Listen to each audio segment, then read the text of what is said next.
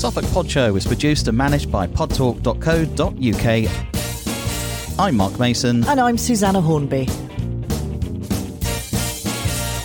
There's also cognitive response to music. You know, music triggers the brain in a way that no other kind of art or kind of, I don't know, nothing can touch in a way that music can. You know, when we listen to music, the whole brain is active. You know, if we're listening to language, if we had like electrodes on our head to study what's going on when we're listening to language, you'll see certain areas light up. When we listen to music, the whole brain lights up.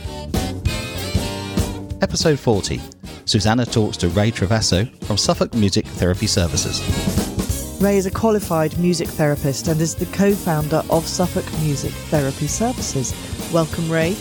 Hi, Susanna. It's lovely to be here with you. Well, you're very welcome. Your work is extraordinary and it floors me, and we're really looking forward to hearing more about what you do and who you work with. But how did all this begin? Well, so I've always been interested in music, you know, from a young age. Often people say, you know, when did you start? How old were you when you started playing the piano? Well, we had an old battered piano at home, and I don't know how old I was, but it was when I was tall enough to reach the keys, is what my mum says. Is when I started playing, and music's been really, really important in my life, my family life. We'd always have songs at home, you know, playing around the piano and singing around the piano. But you know, I sort of trained classically up to sort of grade 5 and was just doing the normal things most young people doing, playing the piano. And then I started to play some music at church, and that really got me interested in playing in groups. And the people in church, they were all Irish, so they loved Irish music. So I learned how to play along with them while I had to sort of work out what their fingers were doing on their guitars, and I'd work out chords, and then I'd work out, you know, slowly working out music, but realizing the power of music. But it all really sort of kicked off when I was in a band. We used to gig in London in the Camden scene in the sort of what must be sort of the late 1990s. We were every night we were in a some grotty pub somewhere, nowhere near like what it is at Stonham Barnes, of course. But it was really, but it was really these grotty places. And we'd be rehearsing, and all we wanted to do was a record deal. And so to fund, you know, me being able to do this, I worked in a school in East London in Leytonstone, and I used to just, you know, help out. I helped out with in a school with some of the children were really in trouble, and I sort of set up a spare. We had a spare classroom at the time. I don't know if you can ever have spare classrooms nowadays, but a spare classroom, and we just set it up for. It was only for the young people who were in trouble and who were troubled. And I said, look, I'll make a little music club. And what we found out was this small group of young people. I mean, some of them were involved in gangs, and they were really, you know, they were bullies, and they were just really, they used to cause this music department loads of trouble. But actually, and I wasn't a qualified teacher or anything, you know, but I was just an office junior at the school. I just said I'd offer to help with these young people, because to be honest, no one really knew what to do with these young people. And so we had this little club, and of course they were the most talented of I'd never seen young people this talented before. And so they were dancing, they were singing, they were writing their own songs, they were rapping. And I found that I took them to a local recording studio. They made their own album. We performed, the students performed at school. And of course, what happened was the teachers and the other children started to see them in a different way. And that was really positive for them. And they saw themselves in a different way. And it really made a difference to them. And I realized, you know, I was getting more out of seeing these young people get on stage, seeing how music changed them, than myself going on stage, to be honest.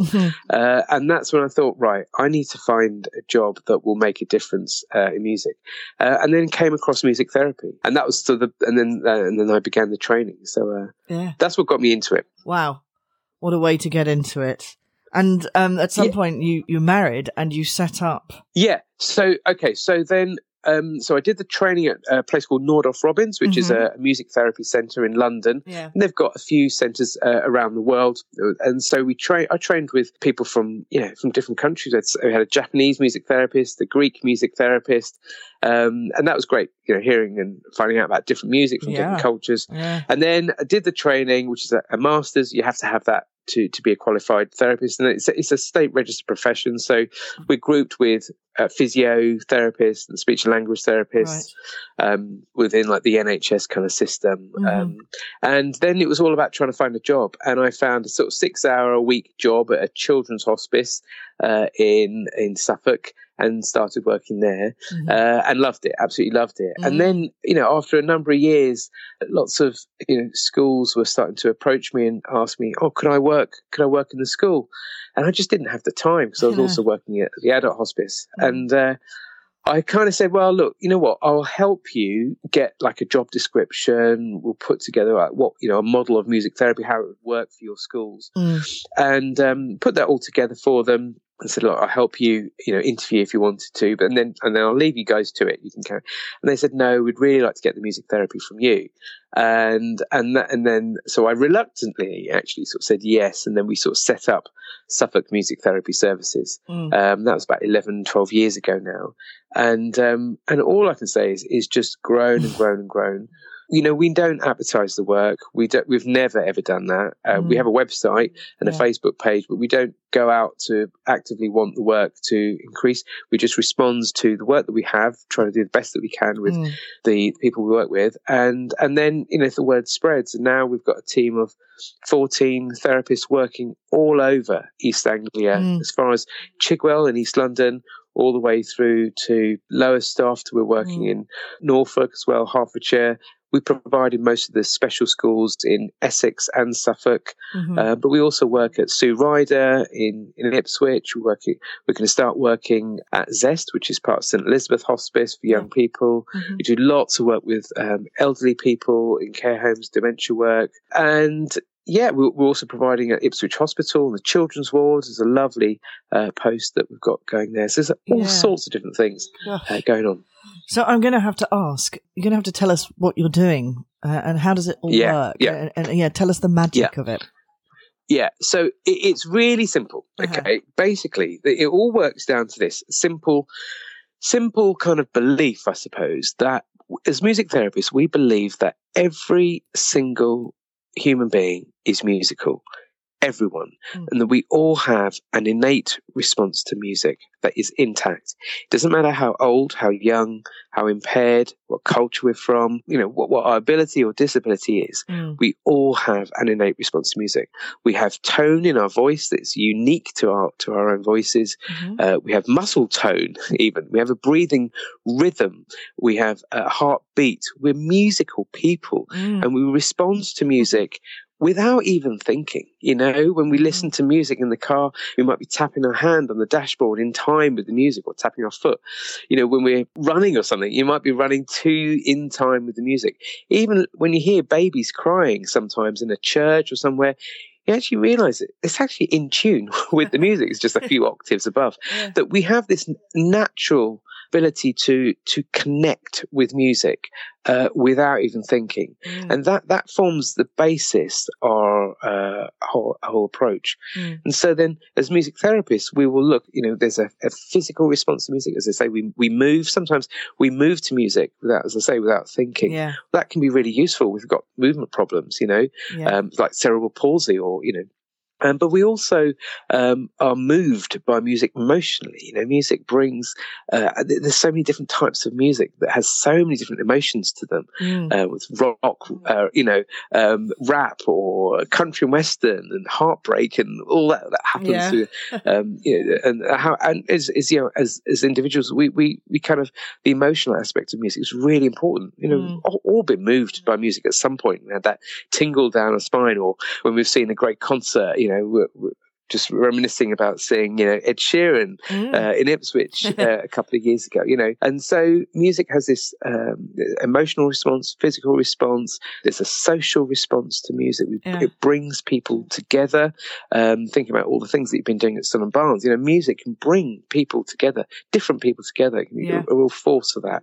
But there's also cognitive response to music. Music triggers the brain in a way that no other kind of art or kind of, I don't know, nothing can touch in a way that music can. When we listen to music, the whole brain is active. If we're listening to language, if we had like electrodes on our head to study what's going on. When we're listening to language, you'll see that certain areas light up. When we listen to music, the whole brain lights up. All the neural pathways are triggered and are alive.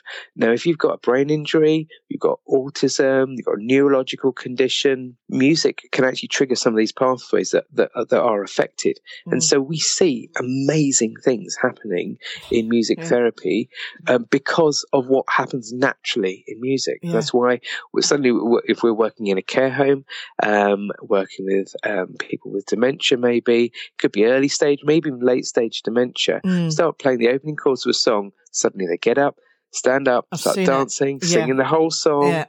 And you sort of think, hang on, but that individual, I can't even have a conversation with this individual. And yet somehow I can sing a song with them and they'll sing all the way through. Or working with, someone with a brain tumor, suddenly they might not be able to speak or string a sentence together. I worked with a lady who had she had a left-sided neglect. Part of her brain tumor meant that her whole left side was affected. She couldn't move her left arm. She couldn't move her left leg. She couldn't even see in her left eye. And so we found, I was trying to work out what kind of music she liked. She couldn't even speak in a sentence. She'd get stuck on a word. And then no one understood what she was trying to say. And found out that she loved singing in choirs. And she loved singing in church. So I started playing some old hymns. And then suddenly she started singing along with me. And she was even singing in harmony. It's just me playing at the piano, and this lady, Margaret, who sat next to me at the piano. And I just start to sing opening chords of this really simple, well-known hymn, and then just listen to see what happens as she starts to sing. And this is all about the power of music for a lady who couldn't speak.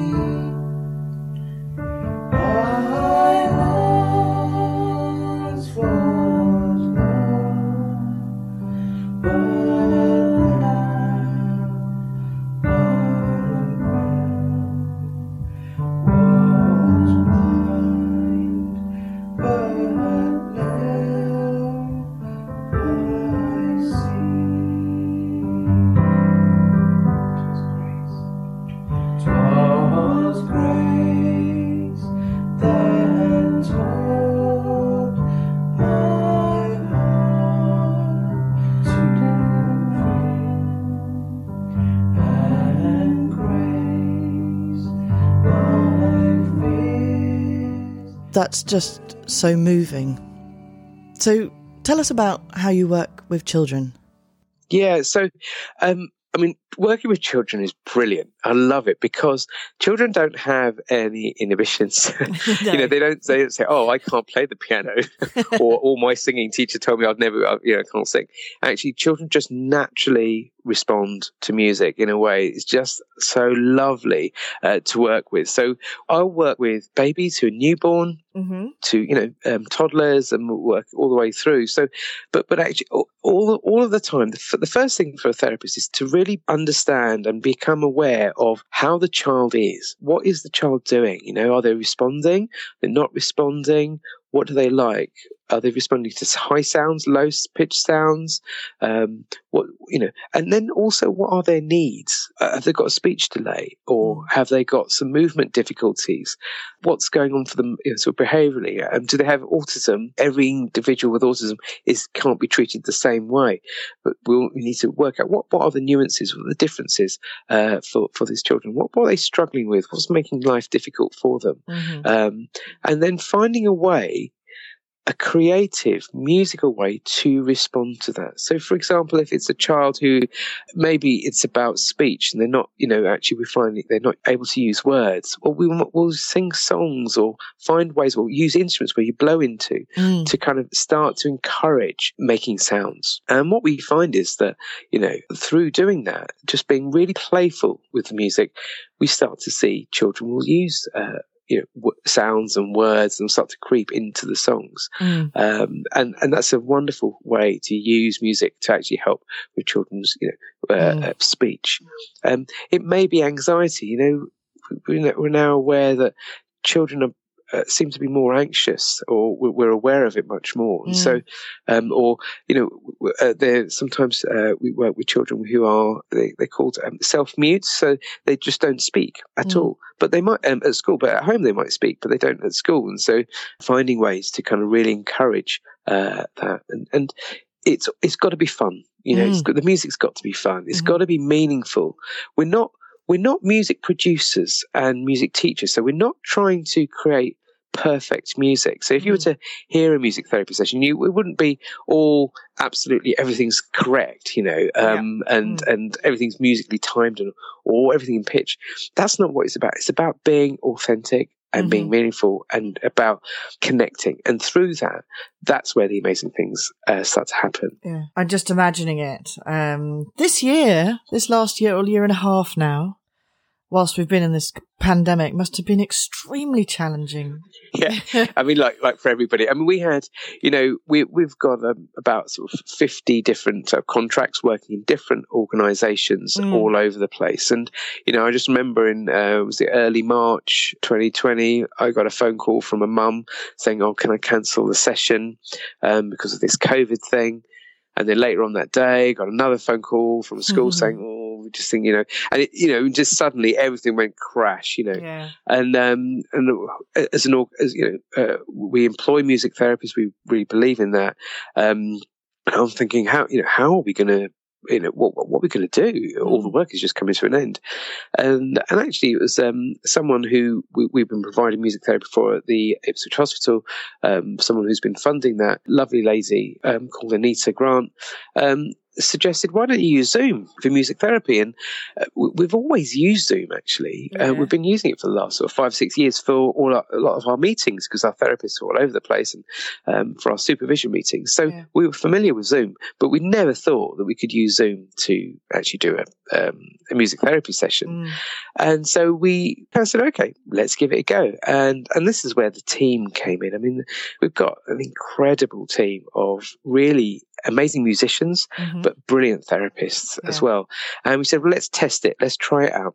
So they kind of worked in pairs, and we just tested, we recorded every single time we learned something new, just put it into the shared document, and we kept sharing, kept learning. And within a really short space of time, we had some phenomenal sort of examples of work. And then we're starting to get feedback from the parents saying, you know what, this is the first time I've actually seen my child do music therapy, because normally they're at school and we don't get to see them doing it. Yeah. And, we've started to get some referrals for music therapy just for online work. And in fact, now, as we're sort of starting to think about bringing the work back into face-to-face, which most of our work is now gone back to face-to-face, some of the work is continued online, because actually we feel like we can do that, and the families and the individuals want it. We're working with a great charity called Take Our Hand, which is a bereavement charity supporting young people who have lost a loved one, and we provide the music therapy for them, and it's all online. And so it's definitely opened up our world to some new ways of working.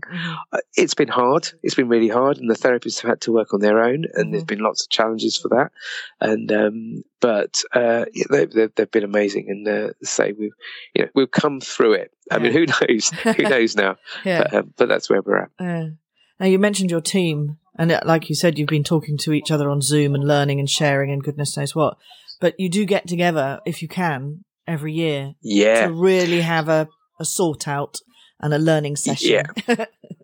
Yeah, that's absolutely right. So, because the team work in so many different places, we don't have like an office where we all sit together and have the time together with that. And so it's really, really important. And our therapists are working in some really difficult situations. And, they might be working with people who are dying, where there may be really extreme behavior. There could be lots of depression, lots of really difficult places to work. And so it's really important the therapists have the support and training, they're not just left on their own to do that work. It's really important. Like anything, the best, if you can really support your team, then that can make a real difference, because then that cascades onto the quality of their work and their sort of levels of meaningfulness and happiness and all of that. So we always have a day where we meet together at the beginning of the year, where we kind of get ourselves all organised and sorted, and then we have a day at the end of the year, and you know, we weren't able to do that last year for all the obvious reasons, and we're like, we'd really like to want to have a space where we can, you know, have a bit of distance if we need that, a really lovely venue where we can just have that time where we can really celebrate the work. It will be a no screen day. There's nothing, you know, we won't be on any screens. There'll be no Zoom or anything. It will just be purely about meeting together and sharing, reflecting over the year about what's gone really, really well. What do we need to learn from, so we can really improve the work in the future? But also we'll do something. We always do something musical together, and we've got a guy called Duncan Walsh Atkins, he's a professional musician who works for the TV and the stage at the West End, and he does lots of the improvising. You know, when you watch those comedy programs and they're improvising a song, and there's some guy sitting at the piano, that's probably him. It's him. And so we're trying to think, well, where can we go where we could have a really nice day? And then we came across Ston & Barnes and the barn there, and got to meet David, who runs it, and who's a lovely guy, and he's enabled us to use the facility, and we had a little look, and it's just perfect, absolutely perfect. I think it's used for weddings and functions as well. That's right. But it's a great space for us to be able to be a team together, share music together, and have a really nice space to be there together. Wonderful. Perfect. And I know David is very excited to have you. In fact, the whole team is. People listening will definitely want to be talking to you. How do they reach out to you? Yeah, okay. So if you just do, we're called Suffolk Music Therapy Services. There, we've got a website, so just type in Suffolk Music Therapy Services and we'll pop up quite quickly.